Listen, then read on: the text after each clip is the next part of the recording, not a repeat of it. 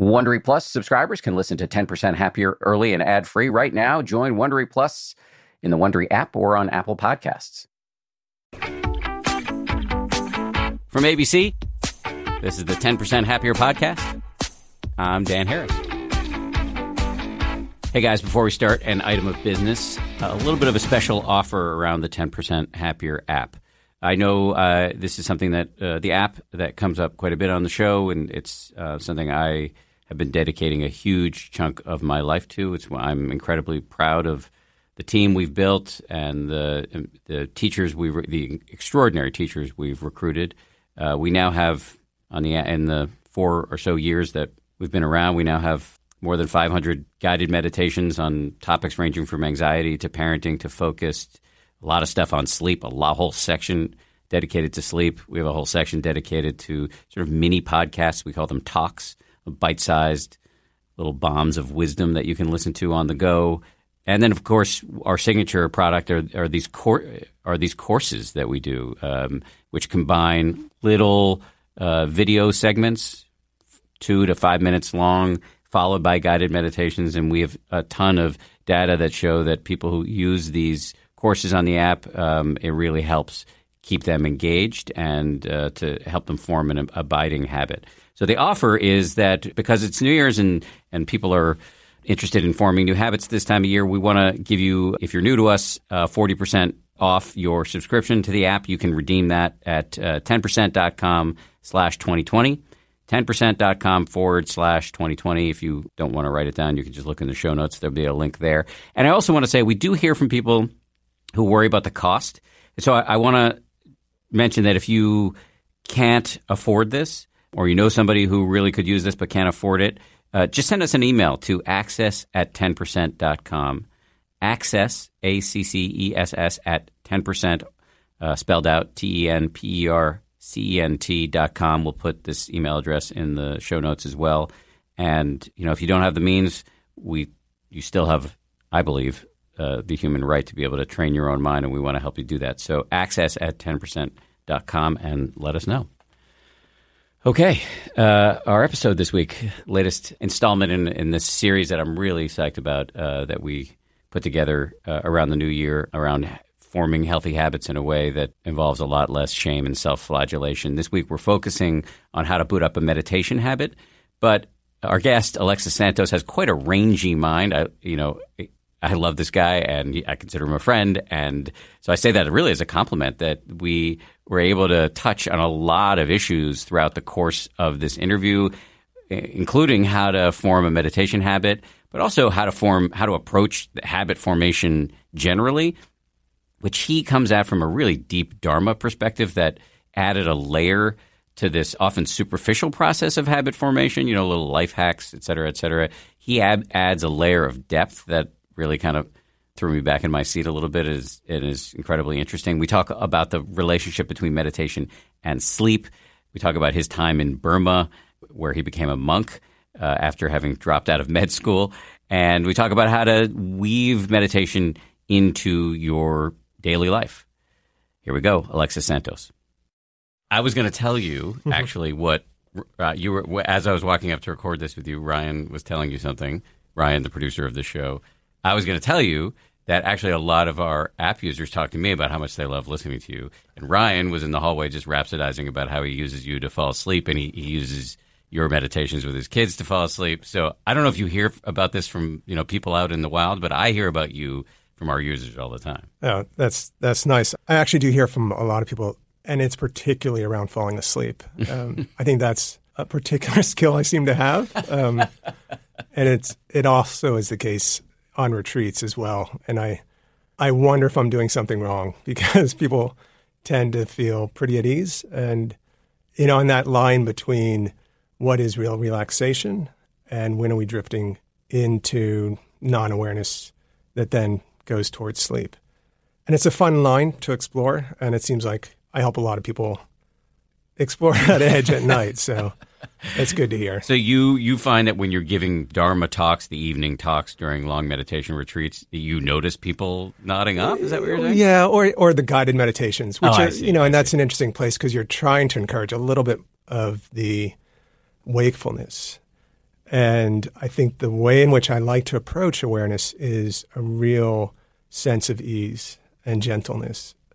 In fact, I just was teaching a day-long retreat, and the organizer sent a blog post that someone wrote, wanting me to just read what someone wrote about the day. And one of the things, the highlights for them, was I encouraged everyone to lie down and to explore being aware while lying down. And this writer expressed amazement that this would be okay to do in a retreat environment, that you can, in fact, not only lie down and fall asleep, but that even if you're snoring, that's part of our experience in that moment. And that level of invitation for her was so good to hear. So I hear that kind of thing frequently. I didn't plan to go here first, but since we're here and we're going to be talking about how to form a meditation habit, one of the concerns that I hear from people, one of the many concerns I hear from people who are struggling to boot up a meditation habit is, I keep falling asleep. Right. And we have all these guided meditations on the app, and other apps have them too, that help you fall asleep through meditation. So what is it? Is sleep bad or good? Right. But the interesting thing is the very same phenomenon of sleep, when we're trying to stay awake, for example, on our meditation cushion or on a retreat, during a sitting, the phenomenon of sleep can feel aversive. We get reactive to falling asleep, and then we sit there and struggling. Then at night, when sleep as a phenomenon isn't happening, you have the opposite reaction. Why isn't it happening? And the interesting thing to explore there is just the framing in our mind about an experience conditions our reaction to it. So this is where I really like to encourage folks when they're practicing, for example, in a more formal way. You're sitting on your cushion and you begin to fall asleep. Rather than struggling with a sleep, begin to explore, what are my ideas that are operating in the background that make me resist this experience of falling asleep? What is it like just to experience sleep as, well, maybe the mind and body are tired right now? Can I just feel the sleep? And then on the other end, we're in bed and we're not falling asleep. See what happens when the mind starts to wonder about, how much sleep am I getting? How am I going to be tomorrow? What happens when we have those thoughts versus, oh, this is actually pretty peaceful to let the body lie here in the warm bed. If we're fortunate enough, to have those kinds of conditions. What does it feel like to be here, lying down? And just the reframing of the views behind the phenomenon of either sleep or not sleep. We really discover why we're reacting out of habits of greed and aversion. So wanting and resistance. Yes, wanting and resistance, two of the most noxious things you can bring to the meditation party, or to the party generally in your mind. But what is the alteration of view that would bring about? Is it that if I'm sitting and meditating, trying to boot up my meditation habit, good, whatever, good little boy in my case, and I fall asleep, maybe, or I'm starting to fall asleep, maybe my view ought to be the background, my overall framing of that experience should be, well, if I fall asleep, so what?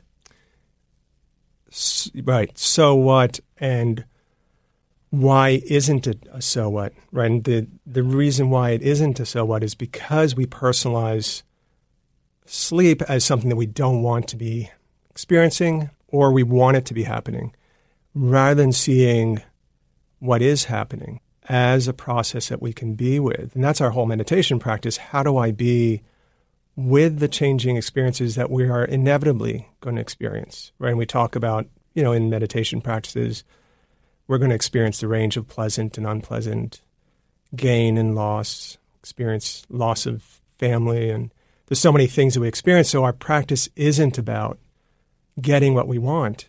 And yet we often think that's going to be something that we're going to be tested when the real test comes. And yet reality is happening all the time, meaning the reality of this moment, awake or asleep, is another, in a way, training ground to see how am I relating to this moment. Is there really a problem with not falling asleep? Or if the mind is having a problem, at night with not falling asleep? How do I simply be with that? Right? And that's our practice, is how do I be with what is actually happening? And as we understand that attitude in the mind, it opens up in a way, this is where that deep invitation to relax with whatever we're experiencing as the natural unfolding of our practice. And it doesn't mean we don't do anything, but it does mean we begin to have a more skillful relationship to what is arising. And it may just be not falling asleep or falling asleep when we don't want to be, or maybe other challenges in life. And that's what we discover, where our edges are. Like, where do I get triggered? Where do I get overwhelmed and reactive? So in a way, the principles are the same. And yet oftentimes we think, well, meditation is about doing something particular, being awake, when in fact, we're really uncovering these deep roots in the mind that become resistant or reactive to this flow of experience, right? The flow of natural phenomenon. It seems like you're saying if we, the attitude we should have, like deliberately, cognitively in our mind towards sleep when we don't want it, like when we're trying to formally meditate, is no big deal. And the attitude we should have in our mind when we want to fall asleep at night and can't is, there are levels here, but the attitude is the same. It's like, all right, well, maybe I'm not going to fall asleep. What's the worst thing that could happen?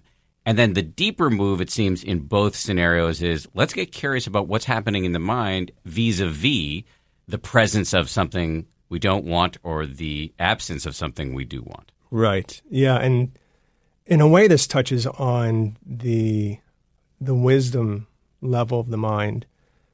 What do you mean by that? So our understanding that as we look at our experience over and over again, we do start to have these insights. And in meditation practice, one of the main insights we talk about is seeing our moment-to-moment experience as phenomenon, as a process that's unfolding. So we normally, when we walk around, could say we're on autopilot to some degree, or we're in the, sort of sounds judgmental, but we're in like the trance of our life. So hearing and seeing, our thoughts, our body, all kind of presents in a story type way where we're not really awake to the unfolding processes that are going on. And it's so easy to just miss it. A remarkable thing is it's actually not that hard to notice it. And this is where we often think meditation practice requires hard work, when in fact, and I've always appreciated that it's really just the remembering that is not a habit. When we make remembering to notice the present moment as a habit, we begin to realize, being aware actually doesn't require a lot of striving, doesn't require pushing, right? And so that steady awareness allows us to see this moment-to-moment phenomenon, and then we start, this is where I was trying to get to, which is that understanding of our experience through the lens that our personal experience are aspects of this mind and body process that are unfolding. We tend to see it through the lens of good and bad. The more that we personalize something, then we want everything to go good and we want to get rid of everything bad. The more we see it as an unfolding process, that we can be aware of worry, of anxiety, of falling asleep, of staying awake when we want to fall asleep. And we can see those rhythms as different things that we can actually meet with awareness, see the habits of aversion, resistance to them. They begin to lose power as something that's going to then take us over as, kind of throw us into a reactive, bad mood or just get upset by whatever is going on. So this is where you see it, as the mind gets a little bit more settled, you see people get more comfortable actually with allowing themselves to fall asleep. And one of my personal goals is to be able to be teaching a retreat. So there's me, the teachers on the dais, the platform, teaching a group, however many people that are there. And maybe I'd be teaching during a long sitting and giving some guided meditation and then actually be able to fall asleep myself fall asleep, because that would be a real sign of okayness, right? Because that's one of the things that my teacher that I studied with in Burma, because he gets translated, there can be these long pauses, and then in between the long pauses, sometimes you'd hear this deeper breathing, and you kind of open your eyes wondering, is he still awake? And then you hear the snoring coming, and there's something really beautiful about seeing someone so at ease, not trying to get it right, but just being with their own reality. So I just want to go back and clarify something. Again, this is just for my own understanding. So you talked about how we kind of walk around in the world in our traditional mindless mode, which we're all sort of, we come by honestly because we evolved for it. Right. The world just looks solid and it's all a movie. It seems like one solid reality. I'm here, you're sitting across the table from me. It's all, and everything's through the lens of my habitual sort of self-centered mode. Right. In meditation, what we're doing is actually getting curious and picking apart the present moment in a really interesting way. Like, oh, wow.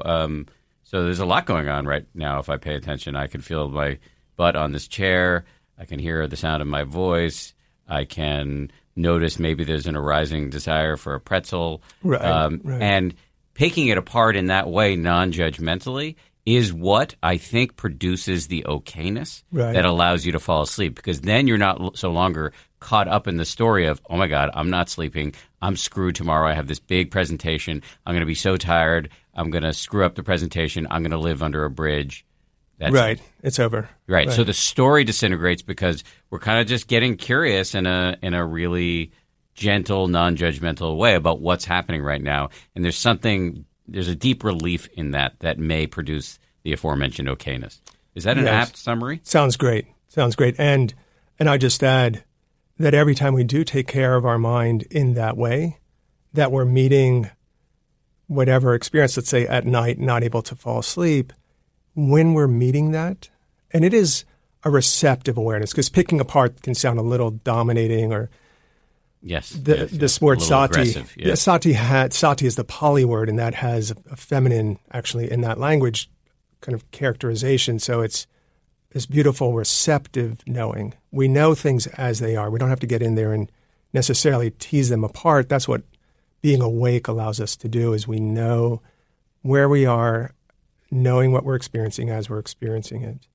Yeah, I'm glad you brought up this thing about stereotypically masculine versus feminine approach to things, because I'm not an expert on that.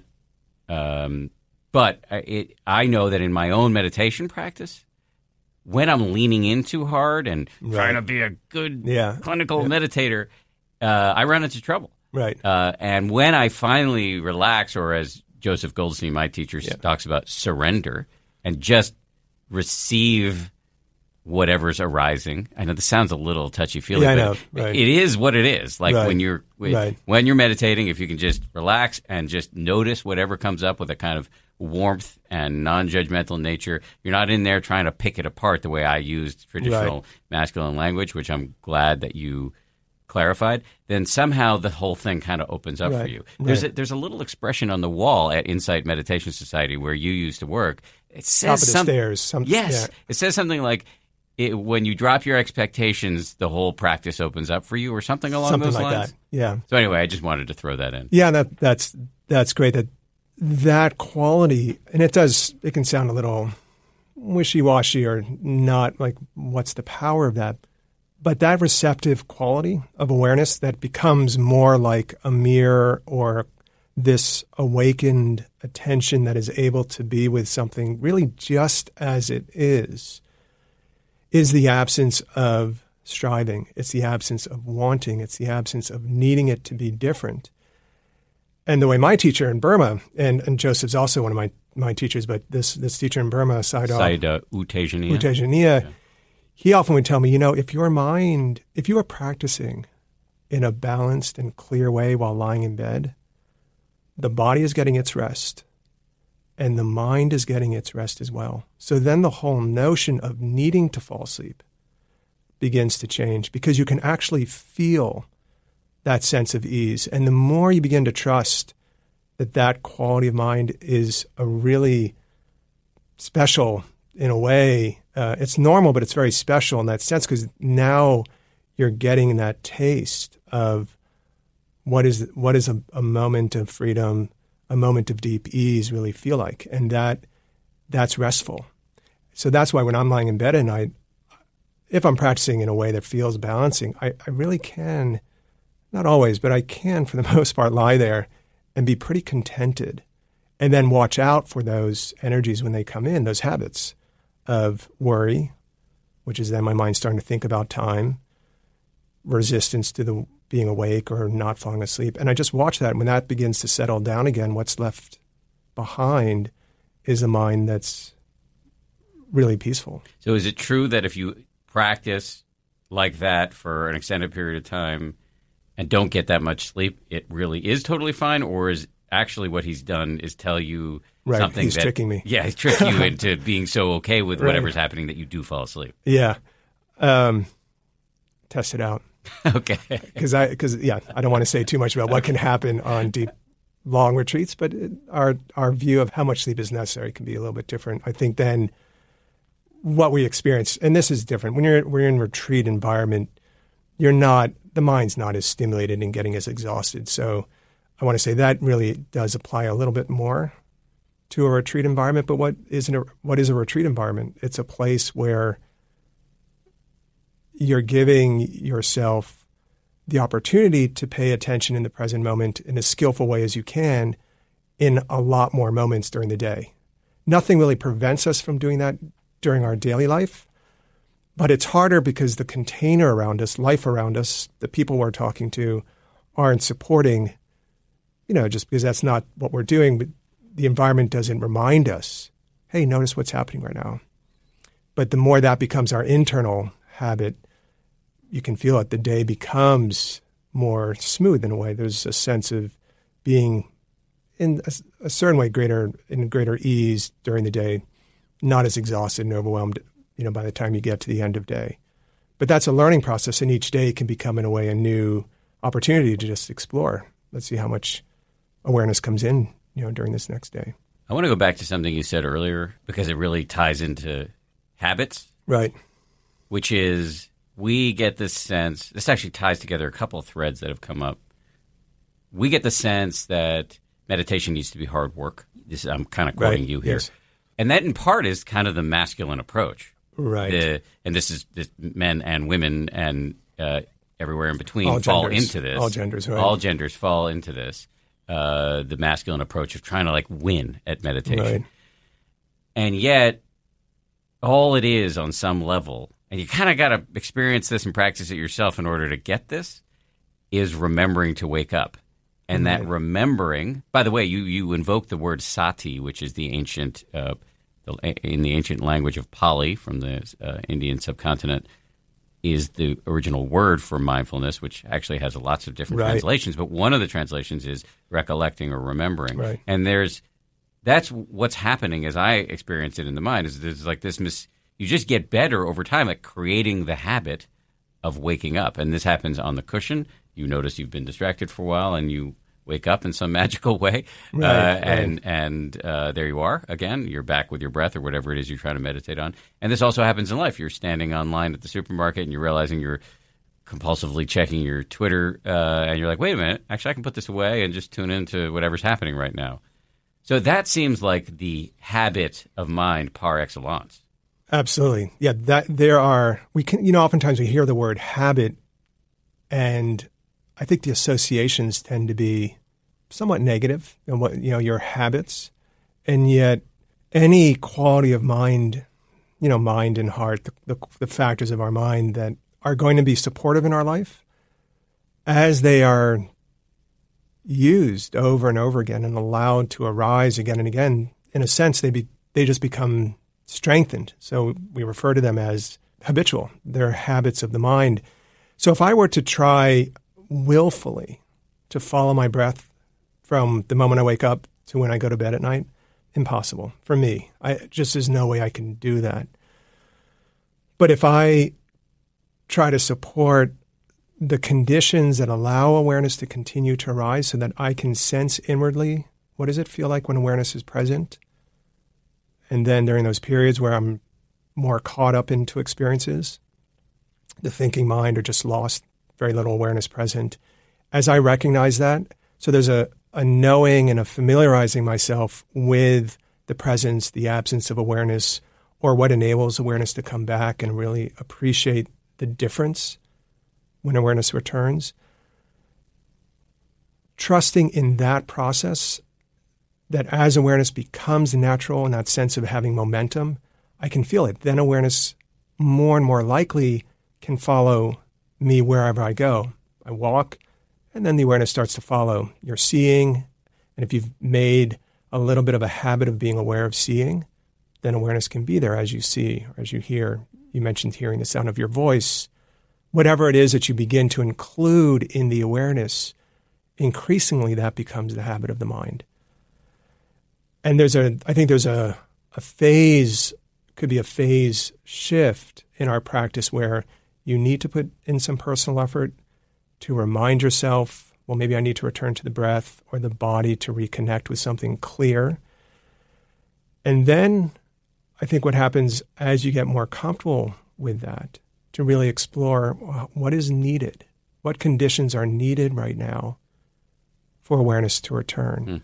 And I think that is where we start to mature in our practice. And again, that's a little bit that wisdom factor that understands what conditions are necessary. And as you were mentioning, that masculine or dominating striving energy that so much of us have taken in because of our times, our culture, which is unless I'm really striving and trying to do something, it's not going to work. And this understanding actually is an understanding of what are the conditions that are needed to drop into the moment, like one drop of dye into a clear glass, one drop, and it just seeps into the whole container. So in the same way, the mind is like that as well. One reminder can be enough, and then let go and just see what happens now that I've brought in the conditions. And it may be just allowing the intention to be aware in the present moment, and the awareness returns. In that way, you're starting to trust the quality of awareness to work. Rather than me being aware, you're beginning to trust awareness to actually function and let it do its job, which is to be awake, to know our feelings, our moods, to know our body, whatever it is, in the present moment. And what I like to often say is, it's actually not that hard to know your mind, for example. Most people know generally if they're feeling agitated, overwhelmed, stressed, or at ease, or even just not very clear what their emotion is. That's also easy to know. That's why so many people can diary so well, and then they sit down to meditate because you kind of put in to a box what awareness should look like, and then the mind starts to struggle to know, when in fact knowing is a very natural function of the mind. We can know a lot about our own experience. So I like to invite in that sense of ease, of knowing what's happening, and that it doesn't take that hard work.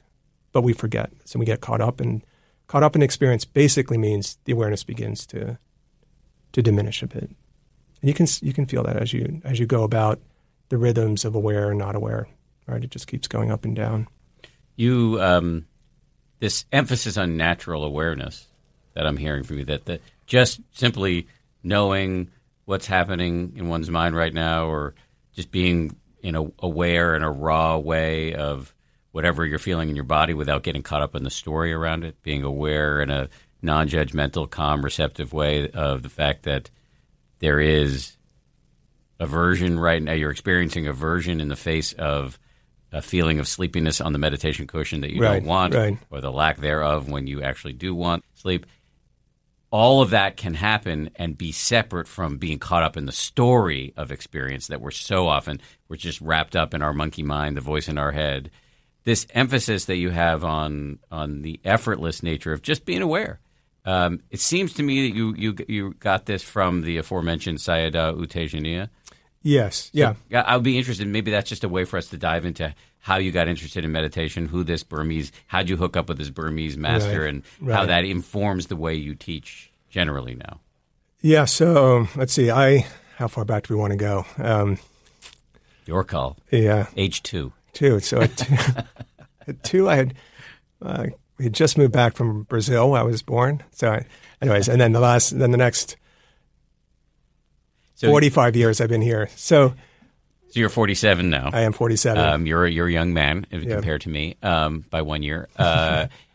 I'm curious though, when post 2 and pre 47 did you get interested in meditation, and how did that lead you to Burma? Yeah, so my main interest started to happen around the time I was in medical school in my 20s, and could say I was experiencing somewhat of that sense of spiritual crisis, where, in my words now, would be like really asking some of those questions, like where am I going? And even seeing some of the role models that were ahead of me, and just wondering, is that the life that I'm wanting to move towards? And at that time, I just didn't see a tremendous amount of wisdom or clarity, settledness. And I think there was just a sense of, I really want to understand what is it that brings us a sense of fulfillment and happiness. And I, began feeling that even being in medical school, just seeing that system of like a revolving door of healing to some degree, but then not getting to some deeper roots of real suffering. And I didn't have that framing at that time. I didn't know about the Dharma. And so I left and met up with my 2 brothers that were having similar journeys at that time, not exactly what my parents had planned for us. And we met up in India. And that's where, through searching, I came across meditation. That was the real first exposure I had. Did a 10-day retreat in the Goenka tradition. That's a certain style of... S.N. Goenka, Indian businessman who learned how to meditate while doing business in Burma, and then created a worldwide... He's now deceased, but he created a worldwide network of free meditation centers, which, and he teaches basically through video and audio tapes at these Exactly. centers. Exactly. And it was a really significant first retreat, and I spent the next 2 years really deeply immersed in that style of practice. But because it's taught through the video and audio, I wasn't really able to ask the questions that were coming up in my mind. And I really needed to hear from someone who had their own personal practice and could share their wisdom. So when I was in India at that time, someone told me about a teacher in Burma who had just passed away, Shwe Umin Sayadaw, and he had left behind a primary student who was a young teacher, and that's Sayadaw Tejaniya. And when I heard a brief description about him and his life, he had been married, had 1 kid, had been a business person, and then became a monk. But it was mostly through his practice in daily life where he gained his insights. And I was really curious about practice as a way of living.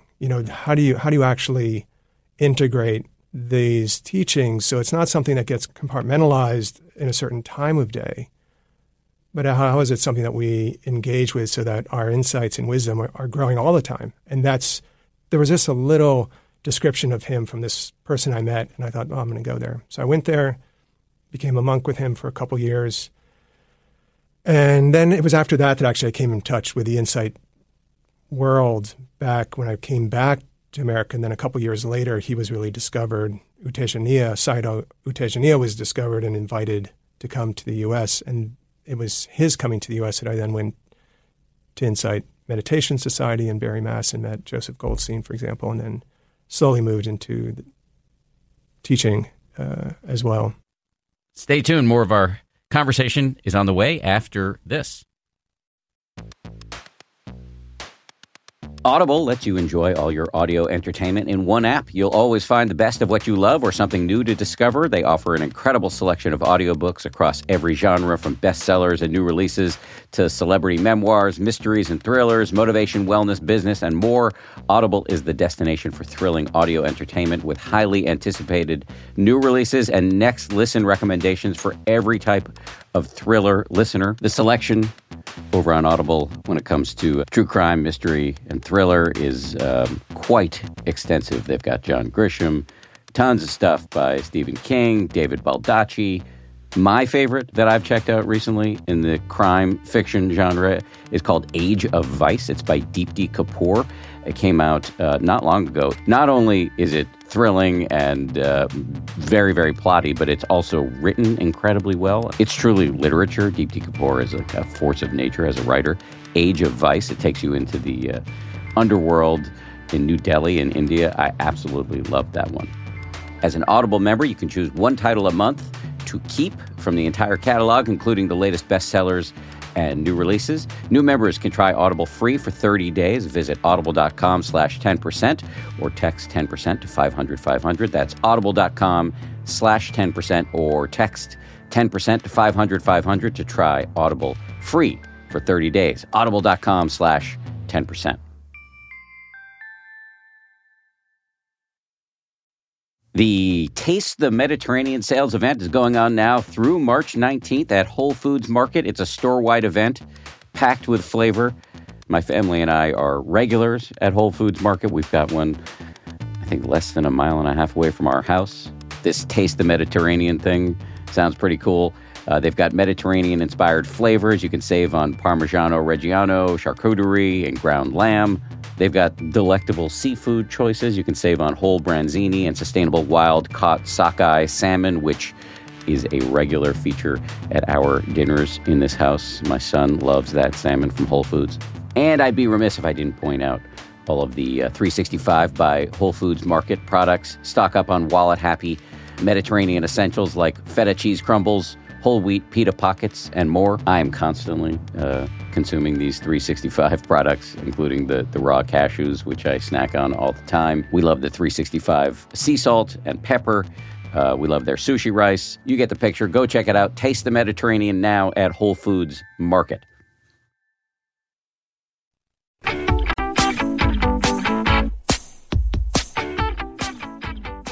Million questions I want to ask based on everything you just said. Okay. One of the questions, so you... Pick two. No, I'm going with a million. You talked about the insight world. The insight world is just basically, I think, shorthand for American Theravada / insight / Vipassana teaching in the United States. The Perfect. Three leading lights in that are Sharon Salzberg, Yes. Joseph Goldstein, and Jack Kornfield. They've Right. set up 2 meditation centers, one in Barre, Massachusetts, where you worked, and the other in Marin County called Spirit Rock. And Sharon and Joseph are now the founding teachers on the 10% Happier app. Right. And so you worked at IMS, and I understand that one of your jobs was to answer calls that came in over the red phone. Yes. So the red phone is like the panic phone for people who are freaking out. Yes. And for a while, you were the person on the other end of the line? I was. And actually, Joseph Goldstein, he wanted to be able to abuse that system. So if he was out on a bike ride, he could just call that number, actually. And so he could just feel secure that wherever he was, he knew that someone was on the other end of that phone and come to his rescue.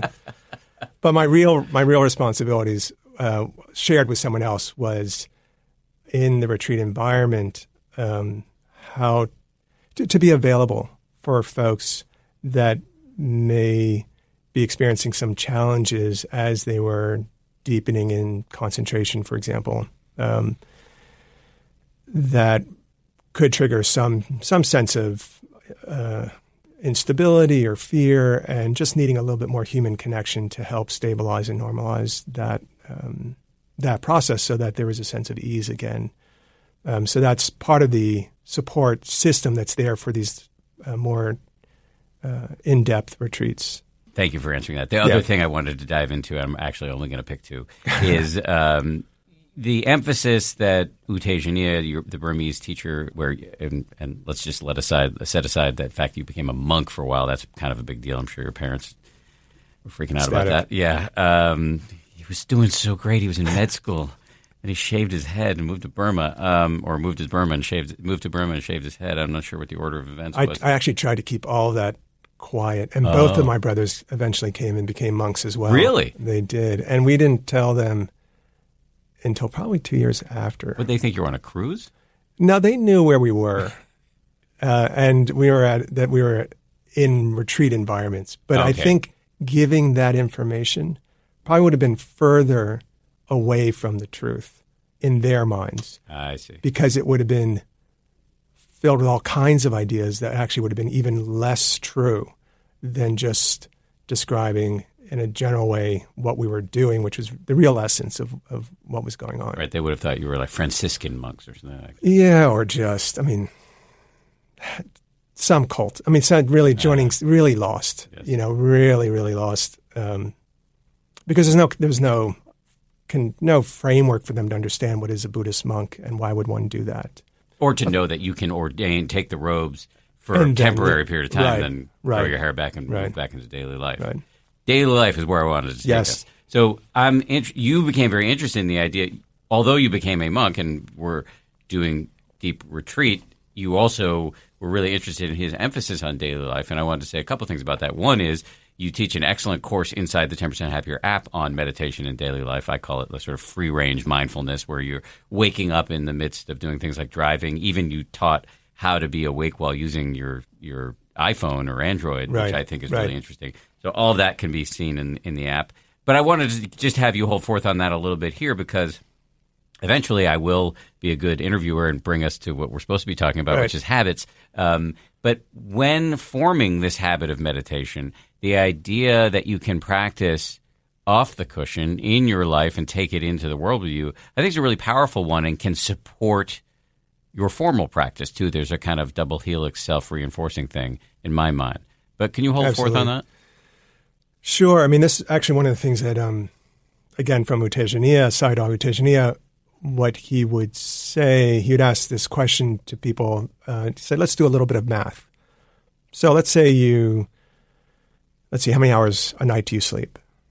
On a good night. Best case, 7. 7, 8. Okay. And then you used to do, I don't know if you're still doing it. How many hours are you practicing? I used to do 2, now I do 1. Okay.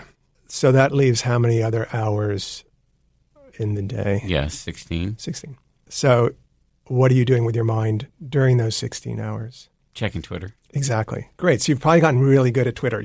It's like you can do it almost in your sleep, right? Yes, I can. I might have. And there's nothing wrong with that. But that might not be called a phrase onward leading, right? Yeah. That sense of, and we all have our things that we do, and there's nothing wrong with checking Twitter and doing our life. Obviously, we live in rich lives.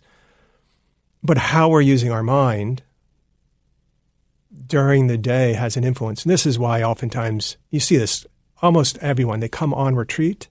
As a retreat teacher, it's a privilege to then see the nature of the mind, anyone's mind. When it's cold from daily life, you come on retreat and you spend the first few days kind of like lifting up the carpet and just looking what's under there. It's like, oh God, I don't know if I want to look there. And this is where a lot of doubts come in. The momentum of awareness is pretty, say, cold or not really going yet. It's inevitable. If you just are in that kind of environment, and this is a retreat environment, but any situation where you're allowing awareness to arise again and again, awareness gains momentum. That's what developing the habit of awareness is really about. So when we say formal practice, what we're really doing in formal practice is we're setting up the conditions that the quality of awareness can keep arising more frequently than it otherwise would have, right? So then what is it that enables us to do that during these other 16 hours during the day? For me, one of the big changes was even just being told it's possible. Because my practice had been really about a very specific, very disciplined way of using my attention, which was tracking my body sensations. Which is this tracking of the body sensations or body scanning. Body scanning. Is one of the hallmarks of right. S.N. Goenka's style. Exactly. And there's so much you can learn from that, and it's a very effective practice. So just as an example, what was happening at one point in my practice was I was tracking really well the body sensations. But in the background, I began to get a little bit depressed. This is in the midst, and I hadn't really suffered from much depression, but there was a sense of really deep despair.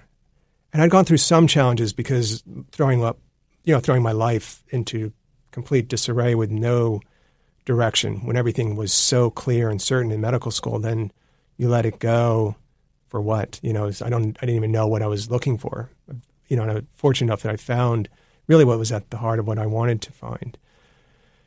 So there was a time in my practice where I was practicing diligently, but lurking in the background were these other qualities of my experience. But they were in a way being blocked because it wasn't what my quote-unquote practice was about, which was track the sensations and be sweeping through my body, scanning. And when I met Utejaniya, my teacher, one of the main things that he just said right away was, allow the awareness to be more natural. you already feel confident in being aware, let yourself know the feelings of depression as a mental energy. Notice more. So in a way, let the awareness open. Don't keep it constricted. So even just hearing that we can do that. So if we get good at being with the breath, good with being with the body, and then you begin to notice something else, the way to work with that is just, in a way, begin to appreciate that you're knowing more. And I think that even Joseph says something like this, rather than it being a distraction, is now I'm noticing something more. You can still return to the primary thing, but as you let the awareness continue to know more and more, over time, what it begins to feel like is that awareness is accompanying our life as we're going through it in a really natural way. Not some heavy-handed top-down doing it, but actually awaken inside our moods, our emotions, our thoughts. And that's an unfolding process. I can speak about it easily. Obviously, that just takes, and it's all these things are always easier said than done. It's a practice. Don't we need to go through the phase shift you mentioned before? Yeah. It seems like at the beginning of a meditation habit, it's gonna kind of suck. I sometimes joke, it's a skill. If I handed you a flute right now, you're not going to be playing Jethro Tull, right? Unless you had years of practice. But you haven't had years of practice, you're going to make weird, high-pitched noises. Right. And so with meditation, you sit down. There's going to be some efforting and some awkwardness. But I think at some point, I think what you're saying is you realize that this ability we have to be aware, not caught up in our stories, but just kind of aware of whatever's happening right now, just starts to arise naturally. Yes. And by the way, you happen to pick the one instrument I did play for a long time, not quite at the level of Jethro Tull, but I did play the flute. So. Okay. But yeah, so like that, like anything that we're going to get more and more familiar with. It's going to feel awkward at first, not quite sure what we're doing. This is why we often start with something really grounding, like the body, like the breath. My encouragement and what really helped me so much was, as you continue to do that, in a way to frame in your mind the possibility that the awareness can know whatever parts of your experience starts to present itself. So we don't have to think, I have to come back to something. You can recognize, what is it that I'm actually experiencing right now? And it may be that the mind is spinning in doubts. It may be that it's struggling with staying awake. But as we begin to include that experience as well, and then return to something that feels grounding, we get more and more used to the sense of, oh, actually, I can generally, in a general way, notice if I feel relaxed or agitated. So that was one strong encouragement that my teacher would offer me and to other students was, it's not that hard to know your general state of mind. You could use that as you're moving about the day, and how many times might you notice that? And it's meaningful because you can really feel some way in which maybe you're getting tight mentally and the body follows, or the body's feeling agitated and the mind gets triggered.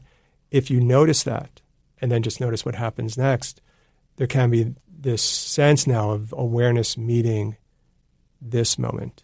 And sometimes those clenched, aspects of our mind can soften. But basically, what I was really trying to emphasize in this encouragement is to just see the possibility in those moments, any moment that you have during the day. Is it possible to bring in just one more moment and one more moment? Like that, if we keep doing that, you will find over time there are so many activities where awareness starts to creep in, right? And so that's the framing. And it just needs encouraging. I think the more we hear that that's possible, and the more parts of our experience in a way that gets named, that you can be aware of your hearing, you can be aware of seeing, you can be aware of the mind that is worrying and anxious or doubting or joyful, you can hear the sound of your voice, as you mentioned earlier. Anything that allows awareness to arise again is the development of our awareness. And the more awareness shows up, the more skilled we are at actually recognizing what are skillful habits of our mind and what are unskillful. And we just need to be present enough to feel that, right? And that's the whole transformative power of the practice. Right, and that in and of itself is a habit. Right. So let's talk habits for a second. Yeah, great. So I want to go deep. You have, because in recording this course, the new course, the old one is the meditation in real life, sort of off the cushion stuff, but the new course you're one of the stars of is our habits course. In recording this, you actually brought my understanding of habits to a much higher plane. Before we go into the kind of deeper stuff, though, let me just ask some really basic blocking and tackling questions around people who are looking to boot up a meditation practice. Because I get asked these a lot. I know what my answer is, but I want to hear what your answer is. So how much should I do if I'm looking to start a meditation habit? Is there a time of day I should do it? Right. Where should I do it? Right. What do you say to those sort of basic logistical questions? Yeah, I tend to. I mean, everyone's personality is different, and we all in some way tend to articulate the things that have worked for us, or we know the other person. So it's good just to listen to a lot of different advice and just see what resonates and play with that. So I tend to encourage, in some ways, like really low expectations, or to set up the conditions so that you get these, I think maybe use this phrase, of these small wins. Mm-hmm. So let's say at the end of a retreat, oftentimes people wonder, how do I keep going? This feels so good now. How do I keep going? And there's all these expectations. Well, I'm going to practice, an hour in the morning, an hour at night, or long periods of time. And I like to just generally recommend even just think 30 seconds, even one breath. Like have a spot where you can just go and that little bit of touching into a practice where you can just begin to settle, and even if it's just 30 seconds. What I find, and I've heard this from a lot of people, is that tends to set up the conditions where there's nothing blocking you from going to do that. So when our awareness when practicing mindfulness or awareness feels like a chore, the mind's not happy to really go and do it. When it feels that it's something that, I want to do this because I feel really good, it gives me a moment to just check in, not as something I've got to accomplish. That kind of momentum can keep building day after day. So that's one at the beginning, big thing. Isn't it always going to feel like a chore? No, I don't think so.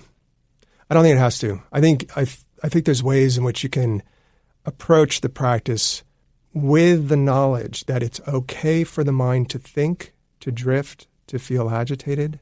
If we normalize that, not normalize in the sense that it's just normal, but that this is the nature of the mind, and this is the essence of the practice. You're discovering, wow, look at this. I thought this mind is something I can just control. When in fact, when I sit down or lie down to do some practice, it just slips off into whatever it wants to go to. So when we have that understanding that that's actually the practice, and then when the awareness returns again, you appreciate the experience of being aware again, in a way that takes off the pressure. And it's natural, yes, it's natural that as we begin to engage in anything, we bring in these old habits of striving, of doing it as a chore. Those are just the habits that we can actually recognize and see. Because there is a way of allowing and inviting ourselves to practice being aware in the present moment without it feeling like a heavy thing to do. We're going to bump into heaviness and struggle. That's habits of mind. That's natural, right? But the basic framing is awareness is a really pleasant experience, and it allows us to know the present moment. So how do we approach it in that way? You said set the bar low. If I'm listening to this and I've never meditated before, but everybody's telling me I should meditate, or I've long wanted to meditate, right. I've heard about the science. Right. So are you saying the bar is as low as try to pay attention to one breath a day, or would you amp me up toward a minute or 2 minutes? Yeah, let's do at least, I think everyone can deal with a minute. And we have a lot of 1 minute meditations on the app, yes. Yeah. The idea is not to be triggering the aversion that's in the mind that then would not lead us to want to do it again. Right. But if you sit down and just experience a little bit of, oh, this is interesting. I can watch my mind for a few seconds and then it runs off. That's fascinating. But then you're not pushing yourself to make it happen, where then you maybe start struggling and feeling like this is, you just get tied up into a knot. For some of us, that's fine. It's sort of, we love the challenge. For other people, it's like, I already have enough struggle. I'm not practicing in order to create more stress and, overwhelm. So this is where, partly going back to that sense of deep ease, the invitation to relax. I like to encourage people, really allow yourself to just lie down. And if you're really deeply tired, let yourself fall asleep. Fall asleep. When you wake up, then allow the awareness to return. Then see if you drift away again. As you get that kind of rest, the mind has its own natural wakefulness, and that starts to show up. So that sort of relationship to being aware, I think, brings a sense of ease and curiosity that doesn't become a burden, like something else I've got to do and get right. I think I'm sold. Great. What about issues around time and place and all of that? Right. Some people are quite militant about first thing in the morning. Right. I don't believe that to be true. If you're a morning person, great. Yeah. But what's your take? I agree with you. I think I love when people say that. Yeah, you know all this stuff. I could be asking the questions. So I think just knowing yourself. When do you have that little bit of time to take a few minutes? And it could be in the morning, right when you wake up. It could be in the evening. A lot of people talk about that, using the bathroom. If you're like a mom and the only place, dad, or stay-at-home dad, where you need that moment just yourself. Some people in the bathroom is like their refuge. Just go hide out, in the bathroom for a few minutes. Time to check in. I think there's so many small moments during the day that can be used skillfully. And it's not about doing something intense. It's just actually taking advantage of that particular situation. You're riding in an elevator or standing in line, shopping, any of those moments where the mind isn't just being drawn into the doing mode and has a chance to be more clear and awake. It's a great opportunity. Yeah, so I definitely agree with, and this goes back to our discussion about sort of on-the-go meditation as opposed to quote-unquote formal meditation. It's a tough word because it makes it sound a little more daunting than it needs to be.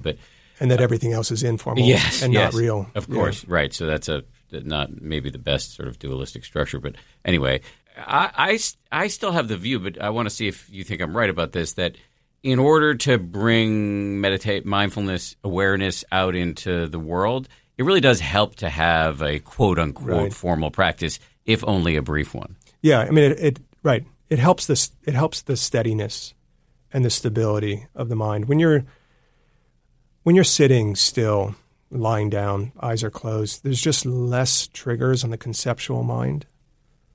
Stories about what we need to do, what our responsibilities are, all of the quote-unquote I-making, me-making, mine-making, like my chores, my responsibilities, my family, my job, my bills. So much of the mindness gets kicked up that it triggers our reactive tendencies. When we're settled, eyes are closed, we're not interacting with the world around us, in a way that is a training for awareness to get stronger, to be with our experience as we're having it. And yet if we only practice in that way, we never really get skilled at noticing what is our mind doing, in conversation, when we're moving around, seeing other people. What are the different biases, prejudices that come to our mind, which are natural as we see different people? Mindfulness allows us to be aware of that, to grow from it, right? To learn about all of these different aspects of our mind, right? And there is just so much to learn about during the course of one day. Literally, if we were to take this sort of like that Groundhog's Day scenario in our own life, that movie, we just live the same day over and over again. If we just had our own day to live again and again, it's amazing how many things that we would really deeply discover about one day, that if we were to live it with more awareness the next day and more wisdom, seeing, the nature of experience and cause and effect processes that are going on, how one thought leads to an emotional reaction, how emotions lead to the body to feel a certain way. And there's so many rich experiences that are happening, but it all happens in a way that we're not deeply awake to them. Yes, we're stuck in the story. Exactly. So you bring this same, I think, really helpful attitude to this course we've just done on habits. By the time this posts, Right. the course will be on the app already. But as we're recording this, I've just finished working with our team to write the scripts. And so I'm kind of deeply immersed in the material. And Right. what I love, what you have brought to this, along with Kelly McGonigal, who's also teaching on the course, is you've elevated a process. Habit formation, I think, is usually characterized, I'll speak for myself, Right. but I think it's somewhat universalizable. That's not a word, but whatever. It's usually, I think, characterized by a lot of frustration, feelings of futility, humiliation, and shame. And also, maybe it's superficial, like we're picking habits, just because of my case. Maybe I want the abs I had in my 30s or That would be great. whatever. Yes, I'm sure you can relate to that. So, and then maybe we're taught hacks on how to do it, and Right. can you do the 4-minute workout and all this stuff? But actually, this course is taking it and really, there's so many ways in which you and Kelly make it a deep dive that is fascinating, invigorating, and scalable way beyond habits, just like to the rest of our lives. So one of the things that there's an exchange in the course, at least I hope it makes it into the course, where you and I are talking about the shame that often kicks in when we fall off the wagon. And so, say, for example, for me, I've been working on mindless eating, although I've actually gotten quite a bit better as a consequence of doing this course at mindless eating. And I noticed, you said to me something like, it's important to see at its root that these habits are all impersonal patterns and Right. forces in the mind. And I was like, well, dude, when I eat a bunch of Oreos and I've got them all over my face and on the ground, and I look around and I feel the shame and disgust, that feels really personal. What would your response? I don't want to make you re-answer exactly, but I would love to hear you hold forth on how actually we can look at these patterns of shame as like impersonal patterns. Right. Yeah, I mean, this is in some ways pointing at the very reason why we can be so deeply unhappy with ourselves or with life is because we do take it to be ourselves.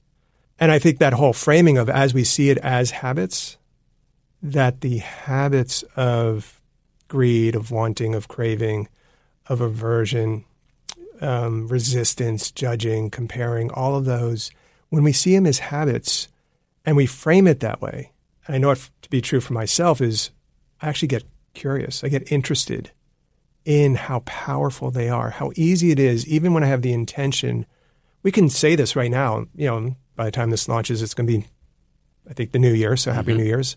And everyone we have this idea of, the New Year's, let's have a New Year's resolution. So it's so easy to make a resolution. And if we were in charge of our mind, you just need to make one resolution, right? It's done. And yet it just doesn't work that way because these are grooves that are worn into the mind. They're patterns. So when the conditions are there, they get triggered. This is why if there's someone that let's say you've had a difficult experience with someone, all you need is the image or the word, one little thing in the mind, and the mind goes into that dynamic, right? That is conditioned, right? That because of the past and the relationship, that groove, we could say, gets put in place. So when you have a personality that gets triggered into anger, mine is has been historically, and I still carry some elements, but a lot of fear of public speaking. We've talked about this a little bit. Now it's personally, we've talked about it. Yes, personally, yeah. And that fear has that's gone down, and now it's more the anxieties of how are people going to see me, and approval. Am I just an imposter? So those kinds of patterns are there. When I see them as patterns, they're actually totally fine.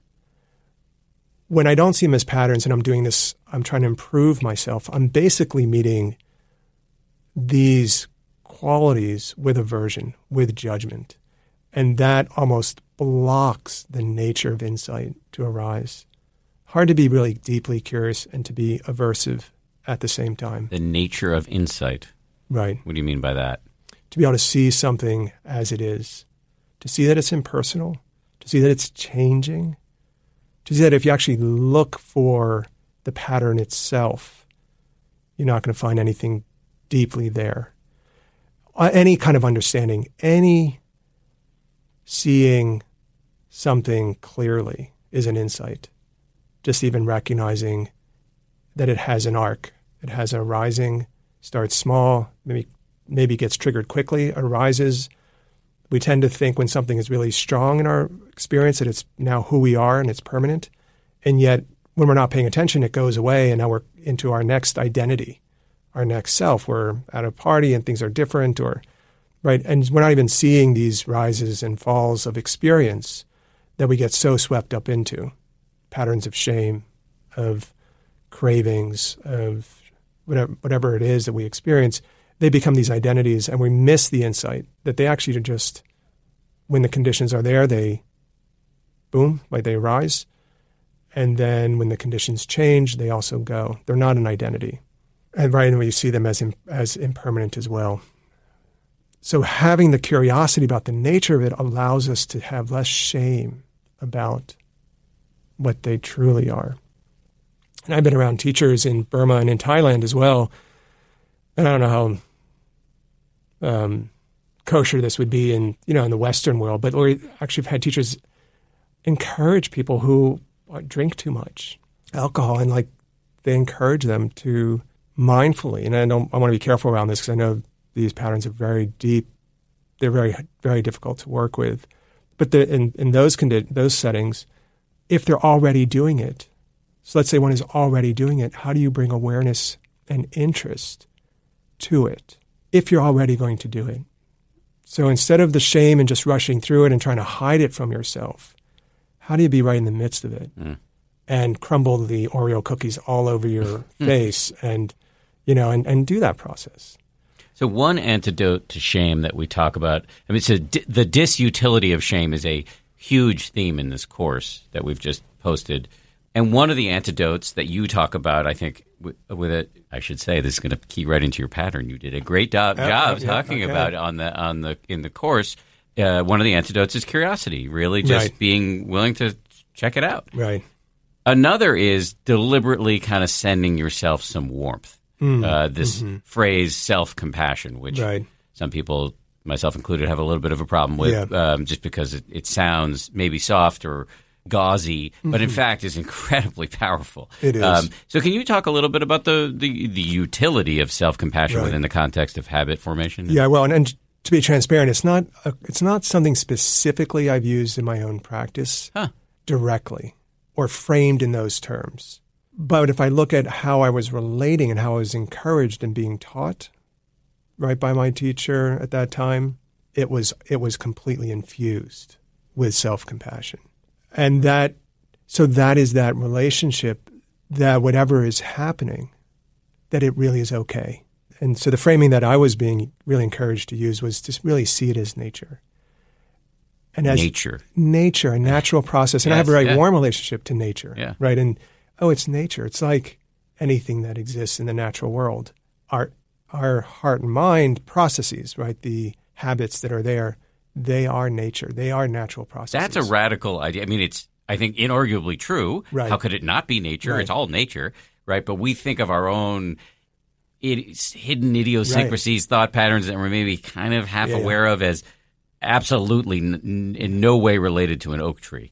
Exactly. But thinking of it as nature, that brings it right back to depersonalizing it. Yeah.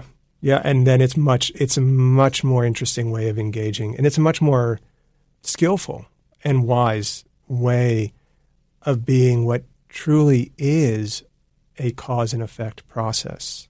There is something going on moment to moment, and then greed arises, or shame arises, or wanting, whatever pattern comes in. Seeing it as that is deeply compassionate, because our normal response is, I should be different. I don't want to experience this. I want out. I want it to stop. Or here I go again. God, I can't believe I can't do this, with all my best intentions, which is still, that's that whole tendency that all of us have. It's universal. We personalize it as our identity, and we don't see it as a process that's unfolding. So my invitation then is, in whatever way for anyone, for you as a meditator, then is, how do you explore being with your own tendencies of mind. Here we're talking about those habits of mind that are ruts, that lead to suffering. How do you be with them so that you can actually accompany them as long as they're there, as long as they're going to be present, so that you can learn about them. And each time there's a little bit more awareness alongside a deep rut, what's happening is you're building a new pattern. And if you continue to let that deepen, at some point they're on par with each other. The reason why we fall into habits that we're not wanting to fall into is that when those conditions are there, the factors of mind that would be stabilizing our awareness, our clarity, are not yet able to match that. So that's why it's going to take a lot of patience. And the more you understand that it's just going to take patience, that whatever it is that you're caught up into, if you continue to be curious and bring some awareness to it, patience, awareness, see that it leads to suffering again and again, slowly our own wisdom starts to choose differently. It's inevitable in a way. When you really pick up something that burns with enough clarity and enough times, you'll start to recognize this does hurt, right? But that needs to be done also with these other factors. So there's an alternative. What can I do, right? If all we do is experience the activation with shame, we just keep deepening the desire to get out, right? And then we get out by diving back into the very habit. Oftentimes we want to escape because it makes us momentarily feel good, right? These little satisfactions that we get from things that we're craving or, just spacing out. We covered a vast amount of territory here, which is pretty awesome. Yeah. Before we go, if people want to learn more about you, how can they do that? Obviously, they can go check out the app because you're all over that. But where else in the interwebs can we learn about you? The main place is my website, which is alexissantos.io, which I have never used, really. So there's nothing there other than my retreat schedule. Well, that's valuable. Right. So my retreat schedule is on there, and then 10% Happier as in terms of listening to my meditations. And Dharma Seed is that. Yeah, dharmaseed.org. We'll put a link to this. If you go on there, it has all these Dharma talks from retreats that are run at centers all over the place. If you type in Alexis's name, a bunch of his Dharma talks will come up, and you can check them out. Just in closing, big thank you. I know I'm going to trigger your pattern a little bit here, but you do a great job with this, and it's really fun to sit and talk to you, and lucky to have you on the app and as a friend. So likewise, Dan. Great to be here. Big thanks to Alexis. And check him out. He's actually one of the stars of this new course we're doing on the 10% Happier app around healthy habits. And it's a whole course dedicated to how to approach making life changes in a way that takes it out of the realm, as I was discussing in the intro, out of the realm of sort of life hacks, superficial stuff, and brings it into pretty deep water. And also, I talked about this earlier too, sort of reduces the amount of self-flagellation that often is part of changing habits, at least in my case. Great course, really, really proud of that work and proud to have Alexis be part of it. Let's do the voicemails. Once again this week, we've got a ringer. Ray Hausman, who's the head of our coaching team at 10% Happier, very experienced meditation teacher. So she's going to answer the questions. Here we go with voicemail number 1. Hey, Dan, it's Tracy. I have a question. So how come in my Insight Meditation Center that I go down to, or some of the online podcasts, the Buddhists never talk about sex? Do they have sex? Is it good sex? I'm curious to know. Thanks. Bye-bye. Great question. And I agree with you. This is not a commonly spoken about topic. For sure, Buddhists have sex. I'd say that there's some reason to suggest that Buddhists may even have more potential to enjoy sex, simply because we're practicing being aware of our experience as we're in it. So, as we're engaging in sex, we may be more aware, more present for it.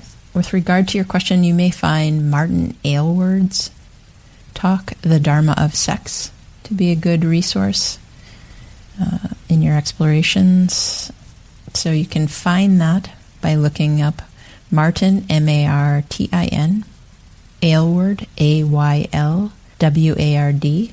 and the title is The Dharma of Sex. Hope that's helpful. Thank you, Ray. Here's voicemail number 2. Hi, Dan. My name is Lauren. Thanks for taking my voicemail. This morning I was meditating and a coughing fit came over me, One part of me kept thinking that I should push through and keep meditating, and another part of me was thinking, this is crazy, let's take a break, get a lozenge, try again a little later. My eyes were watering, there was the incessant tickle at the back of my throat even after the cough subsided. It was really distracting and uncomfortable, and I was wondering, what would you have done? Thanks. This is a great question. Thanks for asking. And what's fundamental to understand here is that when we're practicing meditation, it's ultimately not about the breath or even being able to pay attention to the breath. We're interested in observing our experience just as it's arising in the moment, whatever that experience is, maybe a coughing fit, and seeing how the mind relates to it so that we can learn and ultimately begin to make more skillful choices as we navigate our lives. Coughing is natural. It happens as we go about our daily life, and it can happen when we are practicing meditation. What happens in the mind when we cough? How many of us have explored that? Do we relate to coughing as though it's a distraction from what we think we ought to be doing? Coughing is the experience that's happening in the moment. Just as a thought or a breath is an expression of nature, coughing is also an expression of nature. We can learn to relate to coughing and experiences like it as opportunities for exploration in the practice. If we're having a coughing fit, we don't want to try and have a more contained breath so that we can return to our meditation practice because we're supposed to be paying attention to the breath. We want to let the body have its natural expression and observe. Coughing and the after effects of coughing, like having a tickle in the throat, are often uncomfortable. So the mind's tendency might be to try and get away from these experiences.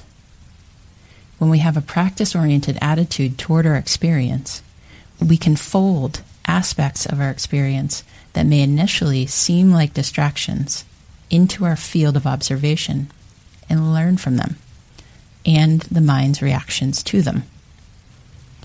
What does the body feel like when it's coughing? What happens in the mind when there is a tickle in the back of the throat? What is the experience of the mind like when we feel like we are distracted from our real practice because we're suddenly having a coughing fit? These are all potential areas of exploration.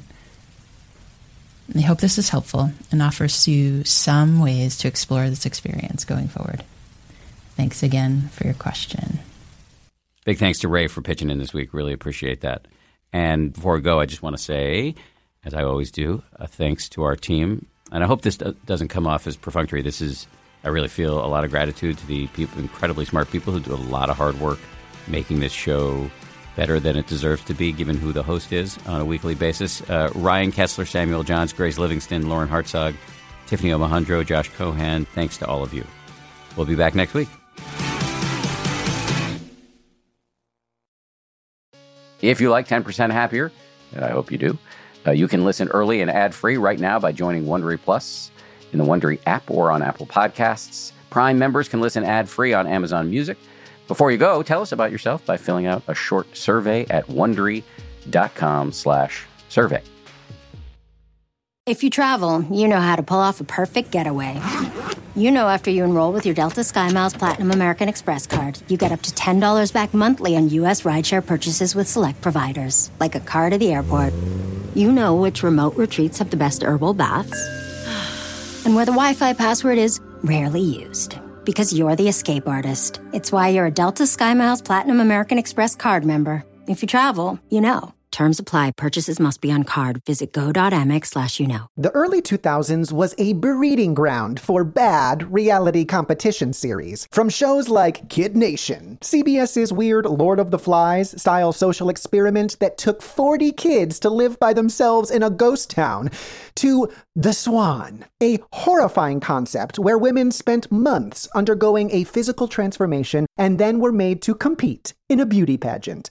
Hi, I'm Misha Brown, and I'm the host of Wondery's podcast, The Big Flop. Each episode, comedians join me to chronicle one of the biggest pop culture fails of all time and try to answer the age-old question, Who thought this was a good idea? Recently, on The Big Flop, we looked at the reality TV show The Swan. The problem, this dream opportunity quickly became a viewing nightmare. They were isolated for weeks, berated, operated on, and then were ranked by a panel of judges. Follow The Big Flop on the Wondery app or wherever you get your podcasts.